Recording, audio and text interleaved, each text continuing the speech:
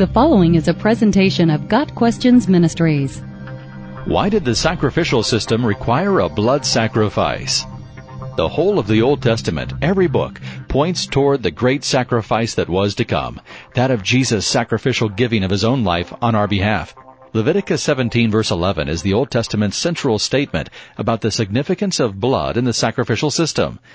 God, speaking to Moses, declares, "For the life of a creature is in the blood, and I have given it to you to make atonement for yourselves on the altar. It is the blood that makes atonement for one's life."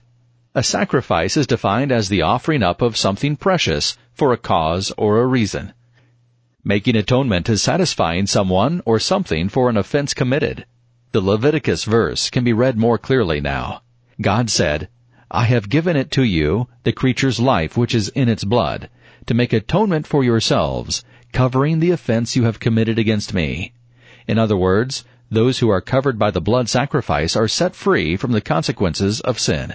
Of course, the Israelites did not know Jesus per se, or how he would die on their behalf and then rise again, but they did believe God would be sending them a Savior. All of the many, many blood sacrifices seen throughout the Old Testament were foreshadowing the true, once-for-all sacrifice to come, so that the Israelites would never forget that without the blood, there is no forgiveness.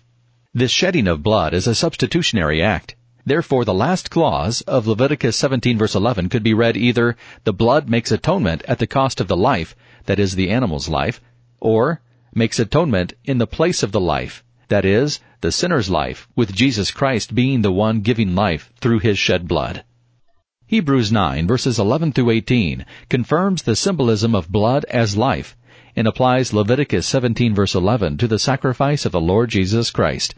Verse 12 states clearly that the Old Testament blood sacrifices were temporary, and only atoned for sin partially and for a short time, hence the need to repeat the sacrifices yearly. But when Christ entered the most holy place, he did so to offer his own blood once for all time, making future sacrifices unnecessary. This is what Jesus meant by his dying words on the cross, "It is finished." John 19 verse 30. Never again would the blood of bulls and goats cleanse men from their sin. Only by accepting Jesus' blood shed on the cross for the remission of sins can we stand before God covered in the righteousness of Christ. God Questions Ministry seeks to glorify the Lord Jesus Christ by providing biblical answers to today's questions. Online at gotquestions.org.